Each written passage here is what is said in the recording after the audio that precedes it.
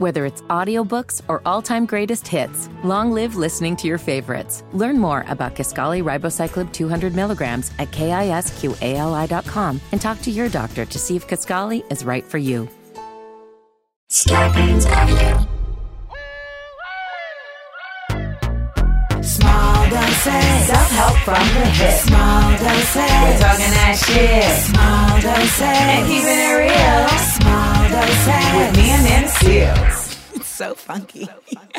Welcome to another episode of Small Doses. We are here in the midst of the month of February, our Black History Month. And I wanted to do an episode of Black History Month because I feel like, especially in the wake of the last 365 days, there's a lot of people that are feeling this month in a different way and asserting it in a different way. And, I see people like, I just see that at one point, Black History Month was just like, a month where we learned about Harriet Tubman for the bajillionth time. Whereas now I feel like there's a lot of folks that feel like Black History Month is more than just a month about learning. It's a month about asserting our Blackness in like a very unabashed way. Mind you, I feel like just like how people talk about like Black History Month goes, like people are like, well, we should be doing Black History all year. Like I assert the Blackness all year. And I understand that, it's different for everybody and their spaces and, the uniqueness of their existence as a Black person. Nonetheless, I wanted to talk about this episode. I wanted to talk about Black History Month this episode because I want to talk about the different nooks and crannies related to Black History Month that I feel like don't really get discussed during Black History Month. So let's dive in. Jam dropping. We dropping on these hoes. So, okay. I say we both as if it's just me and you, because you're in your car right now and you're driving, and it is me and you. Hey boo, how you doing? How's your day? How's your edges this Black History Month? Are they feeling more lustrous? I'm glad, because the ancestors are showing up for you. They're showing up for all of us. There's history and there's white history. And that's what today's gem dropping is about, because there are still people who say shit like, well, why isn't there a White History Month? And it's like they really still think they're coming at you with a zinger, like, oh, I got her. We saw that popping. And it's like, yeah, nah, like you're not like grasping anything. And so when we go to school in America, we have to understand that, of course, school is an extension of the government, and the government in America has been created on the grounds of a racist ideology. And so it's no surprise that the history that we learn in school is white history. So when people say things like, why isn't there a White History Month? Every month is White History Month because the history that we're learning is white history. And it is white history because there is this concept of like, to the winner goes the spoils. Well, it's also, the captors and the people who are the oppressors get to tell the story and they get to write the history book. And that has been a huge part of why the information that people are literally living their lives on, they're basing their values, they're basing their identities on, is so vastly skewed, and it is so disordinately wrong that you have an entire world of people have tricked themselves into thinking that they are supreme because they have been fed the lies that the leaders have given them to brainwash them into thinking that they are such. Now, when the truth comes out, which is actual history, it is revealed that, folks didn't quote unquote win or didn't conquer because of there being weaker people. It was more so because of treachery. It's because of savagery. It's because of greed. It's because of opulence. It's because of all of these things that are actually terrible. And we live in a world that only has so much space, yet there is an obsession with having power and conquering over people and having more land, et cetera, et cetera, et cetera. And so when we actually study history, not white history, we are seeing the way that these things have taken place beyond simply one point of view, beyond one perspective. We're seeing them when in contexts also that align with the specificity of the time. What we're actually seeing is nuance. And it's so important that we point this out because a lot of us don't even realize how much we've been indoctrinated to this. We think we're woke. We think we're knowledgeable. We think we have the facts. And so we're like, yeah, like I don't buy into that. But ultimately, you can't help but have bought into it even a little bit because, baby, that's how you were brought up. And the unlearning takes such a concerted effort. You know, Ibrahim Kendi wrote the book Stamped from the Beginning. And Stamped from the Beginning explores just how race ingrained itself into the world in a multitude of ways. And he even says in his foreword, as an African-American studies professor, as a scholar, as a doctor, he says, you know, I didn't realize that even I had racist ideals because of the nature of simply just being immersed in a world where we are taught white history. And you as a Black man realize that about yourself. And it's like, wow, these motherfuckers really were focused. So when we talk about Black History Month, what we're talking about is not just focusing on Black history. We're not just centering Black history, but it needs to also be addressed that it's doing so without it being made through the white gaze. And that's the frustrating part to me about Black History Month in our schools. It's still Black history through a white gaze. That's why we have Martin Luther King, who's presented as this like docile man who might as well like be herding sheep on the weekends and knitting when he's not, you know, asking white people for freedom. That's how he's painted. You know, we see Harriet Tubman and she's always sitting there with a handkerchief on, and we never see her standing there pointing a rifle, which is really what she was doing more often. We never see her, you know, in the act of doing what she was so brave for doing, which is, you know, freeing slaves from plantations. It's almost as if she's presented in this like little bubble of someone who did something great, but let's not get into the nuts and bolts of that, right? We don't really need to get into that.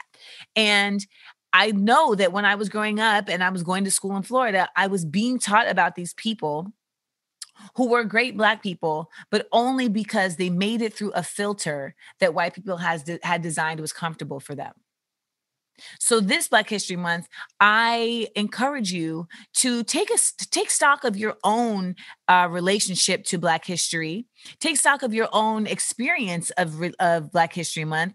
And if you are an educator or you have children or you're around children, take a concerted, direct effort in presenting Black history without it being under the white gaze. And it's hard to do sometimes because we still have white-run publishing companies that are publishing these books. We still have white-run networks that are deciding on what gets put out in terms of content, et cetera, et cetera.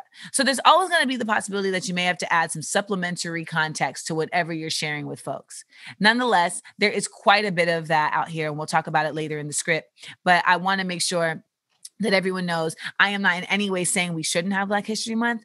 I'm just saying that we need to understand just how clear we have to be about the Black history that we are talking about, because that white history has been very, very, very heavy-handed, and we need to swat it away indefinitely.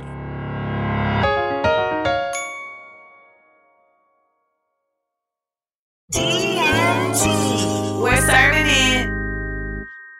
All right. Your Black History Month questions, let me tell you, are very interesting. And I wanted interesting questions, and I got what I asked for. First question. If Kanye's next wife is Black, can we forgive him for all the dumb shit?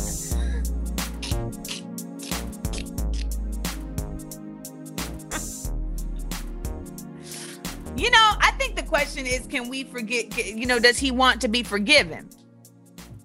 You know, because when I have a real issue with like the idea of like just forgiving folks who aren't really trying to be forgiven. There's, you know, and I know people will say like it's the Christian thing to do. But the other thing is that Black folks are always expected to like come to these places of forgiveness that are not even requested by their, what's the word I'm looking, by the person who harmed them or by the people or the system that harmed them. So you do come to a certain sense of acceptance within your soul so that you are not carrying it with you. But if Kanye doesn't even know that he did anything wrong, what does forgiving him do? Like, does that help him? Does that help us? Is it just because you want to be able to like listen to the music guilt-free or something like that? I mean, I'm not really sure what the mechanism behind that is, but I don't think that he was saying the things that he was saying because he has a white wife. He was doing weird shit long before that. I think conceptually, he thinks that he had transcended race. And I don't think that was necessarily because he was with Kim Kardashian. I think it was because he got money and he thought he could transcend race. And he started talking about how it's not a race issue, it's a class issue, which is just an unnuanced way of looking at the reality of things. And so, it's not about Kanye having a black wife. It's about Kanye really getting back in touch with his black life in a real public way. And does he have the even capacity to ask for redemption, to ask for, to ask for, well, to even have atonement? Does he even know how he made his black fans feel? I don't know. But I'm not in the business of just forgiving folks just because my own selfish reasons. I might as well just keep the grudge for my own selfish reasons. I'm a Cancer. Next question. Do you think Tamron Hall giving Rachel Dolezal a platform during Black History Month was tone deaf and disrespectful? Why would Tam... Okay, so I have to talk about this without having full knowledge, which is not my thing to do. I don't like that. I don't like having to talk about things without a full scope of why the thing happened. So I can't imagine that Rachel Dolezal was on there talking about Black things. But in a general sense, I don't think Rachel Dolezal deserves a platform at all about anything. She's a con woman. End of story. And I know some people are like, yeah, but she was doing it for the greater good of Black folks. No, she wasn't. She was doing it for the greater egotism of herself, and she was removing the possibility and opportunities from actual Black folks. She was taking up space. She was being a privileged white woman who decided that she wanted to be something, and so she was going to do it regardless of who it hurt. So why the fuck are we still allowing this type of person who is clearly a malignant narcissist to just move and groove in Black spaces? I don't know. So I don't know that it has anything to do with the Black History Month tone deafness. I just don't know why any of us are giving this woman any space other than to clown her. I just don't. And, I'm so protective of our space because it is so porous so often. Like, I feel like folks just come in and out of this shit like Tycho Station on Expanse. And I know that's a very, very, very, very specific reference to the show The Expanse, but it's a space station. And so it's where ships dock. And so they come in and out all the goddamn time. And like, that's how people come in and out of Black spaces, of Black culture. They just come in and they load up and they leave. It's like we're the fucking, we're like a bay. And I'm not for it. I don't know how we canceled Kanye, but Rachel Dolezal is still sitting down places talking about anything. The only thing that she may have any interest, the only thing I may be interested in hearing her talk about is like, so tell me about narcissism. Give me a firsthand account. That's, it'd be different if she was like, you know what? I want to be like the person that Leonardo DiCaprio played in Catch Me If You Can. And I want to now use my skills of what's the word I'm looking for? Of deception to help Black organizations root out folks who are faking the funk. Like, is she, like that, like, I want to now become like the keeper of the allies. I don't know how she's useful in our spaces anymore because I don't even know how she's trustworthy. So I'm sure Tams had a legit reason. And if she didn't, I'm sure she was forced by, the powers that be. And I just feel like someone like Rachel Dolezal piques curiosity in spaces that I have no interest in looking. I'm not curious as to why a white woman would fake being Black, because I know exactly why she would fake being Black. And by the way, it ain't about love of Blackness. That's not what it's about. It's about hatred of herself. She wasn't faking being Black because she loved Black culture so much that she just wanted to be immersed in it. How many of us have friends who are not Black that are immersed in Black culture and are still who they are? The identity of their ethnicity. I can tell you right now, my right hand is Jana. Jana is a full Chinese woman who was also raised in the Bronx and in the damn, come on. I always forget the projects that are located next to Rucker Park in Harlem. But Jana is on my staff. Jana's email is jana@smartfunnyandblack.com. Jana is still a Chinese woman who knows about her culture and her ethnicity, as well as knowing about Black culture and Black ethnicity. And you can be understanding and involved and relating to both without having to commit erasure of yourself or erasure of someone else's space in that other culture.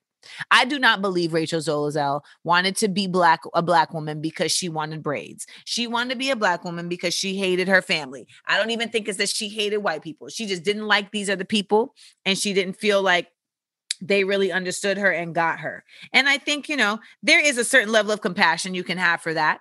We've seen many people, particularly I think the trans community is the strongest example of this, of people who are born into spaces that were created for them before they got to define their spaces for themselves. We understand that. But when it comes to the politics and the realities and the history around Black spaces, I'm sorry, baby, but you just can't come up in here like that. Just because you just can't. Sorry. Next question. Recently, Utah has announced parents can remove students from BHM. I mean, that's not completely true, but I'm going to go on with the question. Recently, Utah has allowed parents to opt students out of BHM classes. Can you touch on the lack of knowledge of Black history and how it also hurts and encourages ignorance amongst white folk and why they choose to be willfully ignorant? Why don't they realize that racism hurts them? So basically, this is not wholly true. Utah as a state did not do this. There was a charter school in Utah that had complaints from white parents about the Black History Month curriculum. And they said that they didn't feel like their kids needed to be forced to learn this. And so the administrator of this school begrudgingly and with a heavy heart said that he felt forced to allow parents to opt out of their children participating in Black History Month curriculum.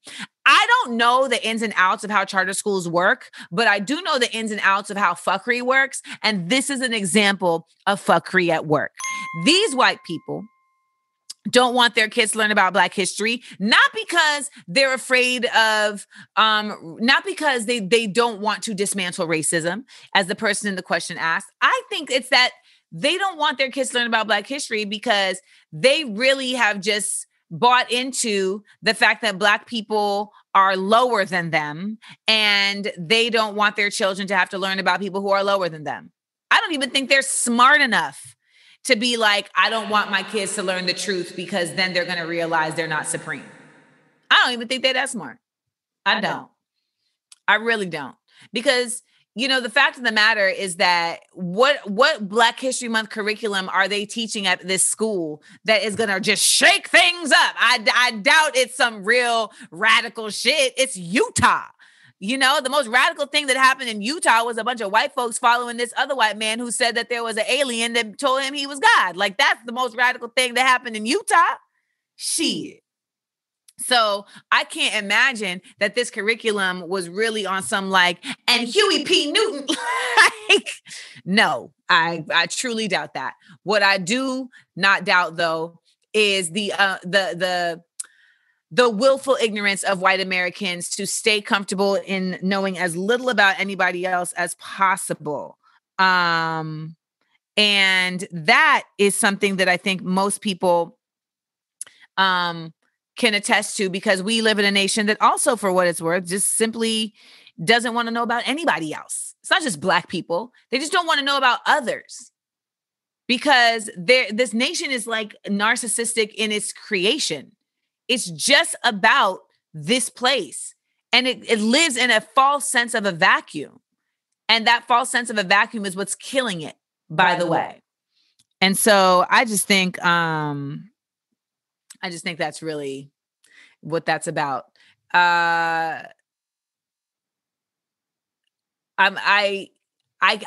always frustrated at anyone who chooses lack of information, you know, like, and I don't think that that's going to just change overnight. I don't look at Utah as a source point for, again, for radical thought or for enlightenment, but nonetheless, I feel sorry for these children because again, racism is taught. Ignorance is taught, work ethic is taught. All of these things are taught. And these are children who are being neglected. And CPS should be sent to these parents' doors. Next question. Do you believe in Morgan Freeman's statement not to bother with Black History Month? I don't really believe in much of what Morgan Freeman says.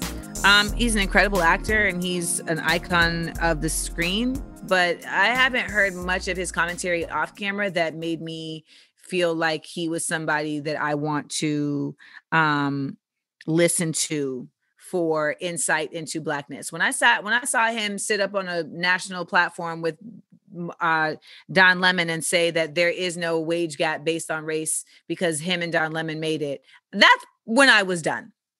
And you can go on YouTube and find it. It's very available. That's when I was like, oh, okay, I see. So Morgan is not a free man. Morgan is enslaved by his own ignorance. Emancipate yourself from mental slavery. None but ourselves can free our minds. So that's how I feel about Morgan Freeman. Next question. How do we avoid us treating February as the only time to care about Black history? Our history is wide and huge. Well,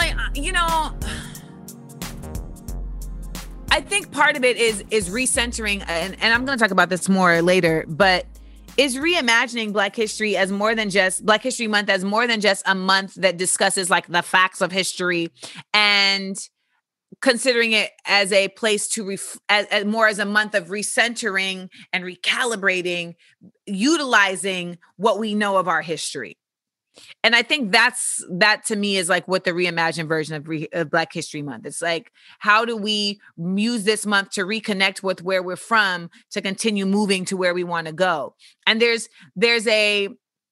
and I think that, taking it out of the hands of like, oh, this is just about education systems and putting it into the space of community and making this more about this is like a concerted time where we really like are focused on community. And let me tell you something. People love to say, well, we should have Black History Month all month and we should be doing that all year. It's like Valentine's Day. We should be loving the person all year. That's not disputed. However, we are humans and we are living and we require within at least the social space that we are in the West, we require benchmarks and points of light and deadlines to be able to like schedule out and align our emotions and our attentions. And our intentions. And so when it comes to Black History Month, I'm not opposed to there being a specific time when we are focusing our energy in a specific way. Also, because when we talk about energy, when we have a specific time and space aligned to something and everyone is putting their energy into that way, if we were approaching Black History Month as a time when we are using it as an energy space, like some type of fusion reactor where we're all like fusing our energy together, then, we put out, the fusion reactor, you put all the energy together and it's like, and they create a force. And so if we were treating this month as like our fusion reactor for Black energy from the past, present to change the future, then I feel like it would be a lot more effective. So that's how I would see it being changed. That's how I see us taking it out of the hands of just like, treating February as the only time we treat Black history. I mean, ultimately, Black history should be taught all year round. And for those of us who are conscious of that, we do that. I mean, Smart, Funny, and Black is based on that. Smart, Funny, and Black is a production company that creates content that is rooted in keeping the conversation of Blackness at top of mind all year round, and doing so through creative spaces. That's what Smart, Funny, and Black is about. So I think there's a lot more of that going on than there was when I was growing up. And that's been a beautiful thing to see. I also think that adding that level of spirituality and community into how we address Black History Month beyond just learning about individuals, because that's the other thing too. I think that with Black History Month, when we make it about just looking at specific individuals, it almost seems as if there wasn't an entire population of people that were a part of this history. And what is that about? We're not addressing the entire population of people. Like, we have to be talking about, not only individuals, but also how were those individuals even able to become the people they were? It was largely in part because of the population of people they were around that they came out of. How do we talk about Black history without talking about the Great Migration? And where did Black people go? And when we had that last episode, when we had the episode with Charles Blow, the Black side effects of Black power, that's what he's talking about. So it's just, these are like the little spaces that kind of go unnoticed. But I am somebody who's always looking in a number of different spaces when I examine things. I'm looking at what's happening and what's not happening. And that is how I glean what could happen to create more effectiveness. Next question. How far back should schools go for Black History Month, and what sources should they use? Well, I think that in terms of schools, they go so far back, and I don't have a problem with that, but I think it's like Black history is also the Black present. And I think that I would like to see more attention paid to like the Black folks in the recent history and current times. Like, I feel like they always go back to like the 1800s, and then they'll go to like the 60s and treat the 60s like it was the 1800s, by the way, and not acknowledge that there are Black folks who in very recent memory did incredible things. And again, like I just said, there is a Black population of folks that has done incredible things. Black people made it out of crack alive. Okay. Black people made it out of a Trump administration alive. Okay. Like, this is important. Like, Black people, along with brown people, because the Hispanic community was huge in creating hip hop. Like, Hispanic is not the word I'm supposed to use. Latinx people. You see how brainwashing works? Like, some shit just don't never go away, even when it's just in your brain. Get it out of there. Listen, hip hop was created in the 80s. Like, it's brand new in the 80s. Like, forms of actual artistry were born from nothing. So I don't think it's about how far back. It's about how wide. I feel like it needs to go wider. And I just mentioned this, but as I continue to think about it, I just really don't ever see it beyond like these individual folks who were kind of like in service, but like, I just don't see enough about art. I don't see enough about engineering. I don't see enough about theology. I don't see enough about medicine. It's like Charles Drew and Sojourner Truth. Like, that's it. So it's about getting wider.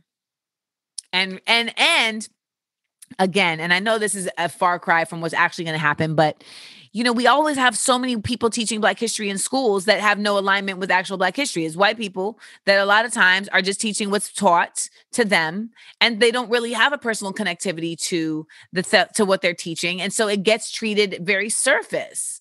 And so they have to make the extra effort to do the research to relay the feelings of these people, the feelings of the time, the nuances, the context beyond just like this happened on this day, and actually relaying, what is the fury that Black folk felt when Martin Luther King was murdered and took to the streets. That needs to be a part of Black History Month. So it's not just how far back, it's how wide. Last question. The capitalism of Black History Month. These stores now want to capitalize on our celebration, and it's annoying. I feel you. But this is where we are. We're in America. And I think sometimes you kind of just got to choose your battles. They're capitalizing on it. And that's a door open. And I would love to see Black creatives see that and be like, well, buy from us. The fact of the matter is that we live in a capitalist society. So anything that's created, people will capitalize on. I mean, it's just what it is. The part of it that I don't like when they capitalize is when it's being done in a way that is actually fraudulent. Someone hit me and said that this store that they work at is putting sweet potato pies in the front and saying Happy Black History Month because these are sweet potato, and trying to sell sweet potato pies on Black History Month. That I'm like, that's not a thing. Did Black people make those sweet potato pies? Because if that's the case, then center all of the Black-owned products for this month. Center all the Black-owned companies for this month. Michaels did a whole line of Black History Month products. And, some people were like, I don't like that you're supporting this. But as a crafter and as an artist, I liked that they had created specific stuff for us, and it also created a lot of stuff that teachers could use. And it makes it harder to say that you couldn't do something when the shit is right in front of you. So listen, as with anything, there's pros and cons. So I hear the concern and the frustration, but I also am like, sometimes you got to kind of find the pros and proceed.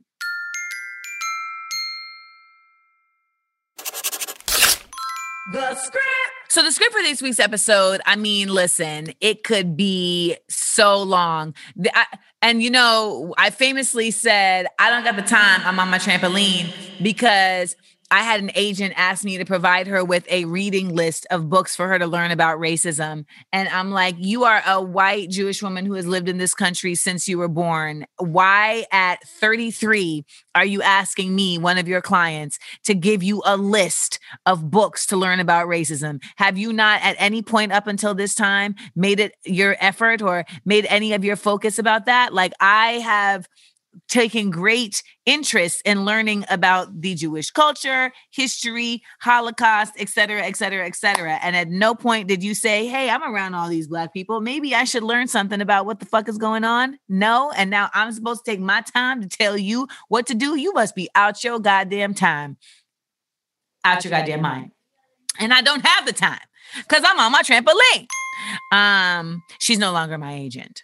So anywho, what I want to give you a list of in the script is some different resources that I think that I've come across lately that have enlightened me in ways that I just did not foresee. So when we talk about Black History Month and we talk about centering Blackness, and we talk about not just about centering Blackness as identifying innovators or folks that have contributed considerably to the cultural canon, we also have to address Blackness as an identity. And we also have to address, in terms of the Black history of things, the ways in which Black folks have been hindered, that what we have overcome, etc.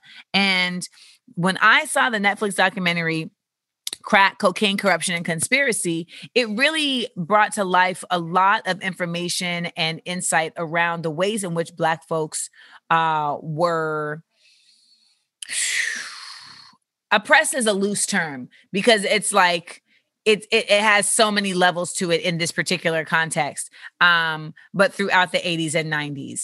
And really, the lies that have shaped the way so many of us have, as Black people that were impacted as a community by this drug, the ways in which we have applied our point of view about this drug. And I'll give you one insight. I didn't know that crack babies isn't really a thing. They just made that up. They just made that up.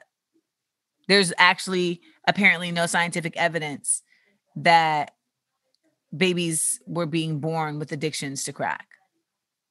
At least that's what was said in the documentary. And I thought that was alarming because I know how like involved that is in so many of just, you know, so many Black cultural spaces where we just have that as like a part of our history.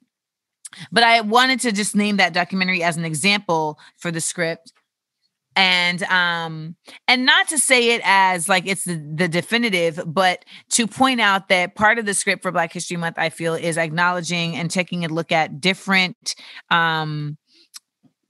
points of view of history that you thought you knew. And documentaries are a great way to do that in a timely fashion, because I know a lot of us may not have that much time to read.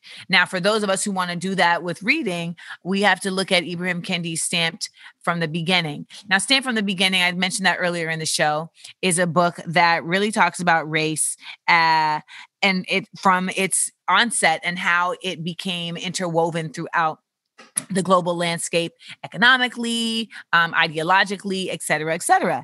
And for a lot of us, like, we just never really looked that deep into it. And there's just so much information that you discover to let you know how deep it is. And if you don't know how deep it is, and you don't know how to root it out, that's just truth. If you don't know how deep the roots go, how are you going to properly create mechanisms to uproot it? And I think that's what we see when we see a lot of people who are like, well, why do we have to talk about Black History Month, et cetera, et cetera? It's people who don't want that to be discovered because they're very comfortable in their false sense of supremacy.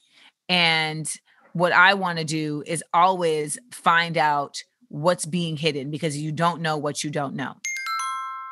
Also, for the script, you know, there's just music. There's a wealth of music from the 60s and 70s civil rights, you know, movement and Black arts movement that is just empowering because of the time of Black pride. And people will say, well, you know, we got that right now too. And it's like, yes, we do, but there's a couple of aspects that are missing. Like, I feel like the connectivity is missing, you know, the digital era changes, you know, the way in which music is being created. And there's just a pocket of time in the 60s and 70s where it's such a fever pitch, and it aligned at the same time with the incredible creation of music in the room. And so you're getting a whole bunch of people that are in fever pitch, creating in a fever pitch space. And you end up just making white heat. I mean, well, Black heat, you know what I mean? Really hot heat. Okay. And so when we talk about songs like Sam Cooke, A Change Gonna Come, when we talk about basically Curtis Mayfield's entire catalog, when we talk about Aretha and, you know, we talk about Isaac Hayes and just the amount of music that was coming out of Watt Stax, this didn't happen by happenstance. It wasn't just, you know, man, like what a time, like what, like it just was. I guess what I'm saying is it's important to understand that when we look at our Black history in that particular time, we are getting to see such a capsule of the energy of that space in the music. And I don't necessarily feel like we have that right now. I want to see it, and I just haven't. Maybe in hindsight we will. But so for the script, you know, there's your movies, there's your music, and there is your literature. Take a look, get in depth, explore. And if you have any other suggestions of stuff, send me a DM and I'll share it.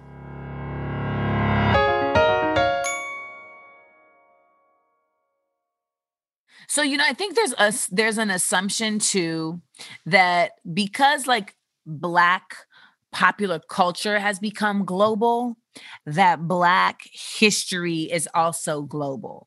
And we really take it for granted.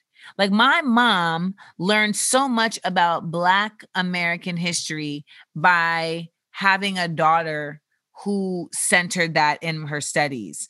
And that wasn't a part of her education growing up in Grenada. Like, they weren't teaching them about Black American history, they weren't even teaching them about Black Grenadian history because they were under colonial rule at the time. So, my mom has really like learned a lot, she said, by simply just, being adjacent to me and then seeing me advance from learning about Black history in high school to learning about Black history in college. And the difference is very similar to our gem dropping.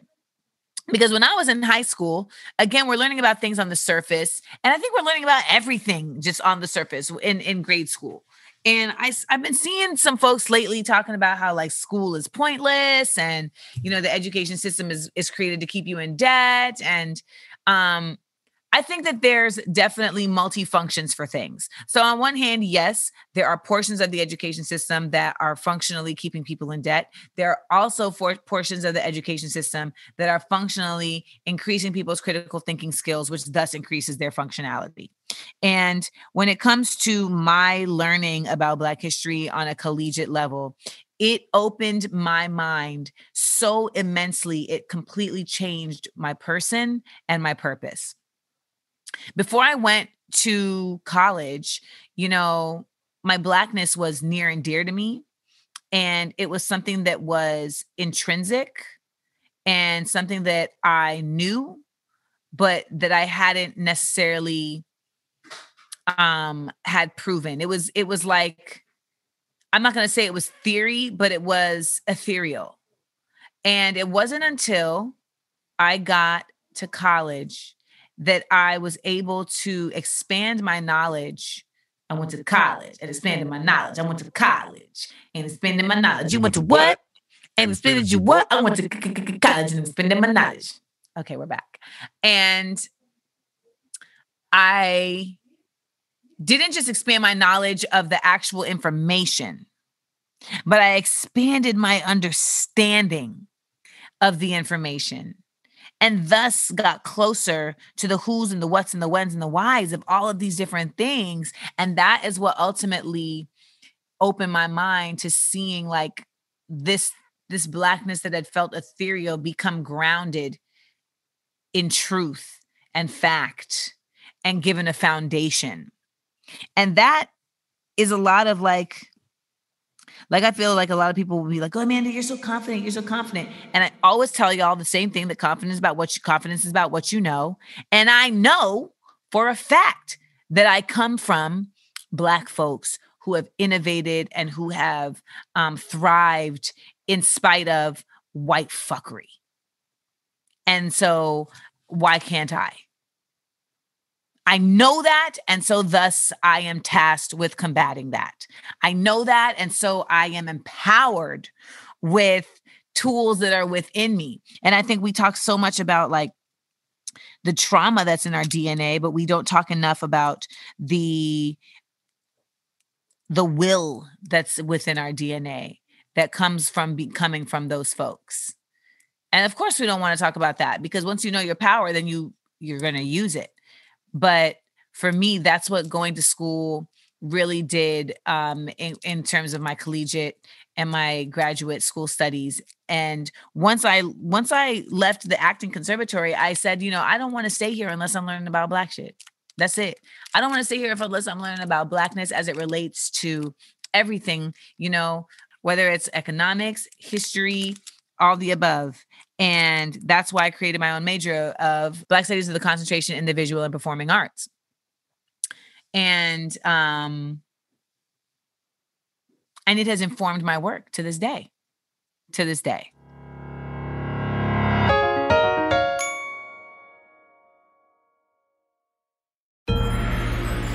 last dose. So this Black History Month, let us all continue to expand. I think that's what I look at Black History Month as now. I don't look at it as like just a time to talk about Ida B. Wells and Sojourner Truth and Frederick Douglass. I look at it as a time to expand. It's become almost spiritual in a way. And I know that wasn't necessarily Carter G. Woodson's intention when he created Black History Week. But for me, it's become like a centering moment. It's like a it's almost like a Hanukkah in the sense of like just coming together and realigning with the whys of how we got here, and those who lit the way for us to still be here fighting, and calibrating that strength so we can continue to fight, because it is not over. And that's part of our history, and it's part of our present. And eventually it will no longer be a part of our future.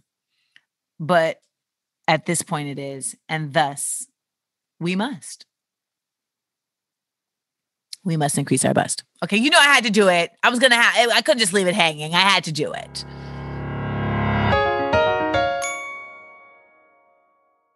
Starburns Audio, a podcast network.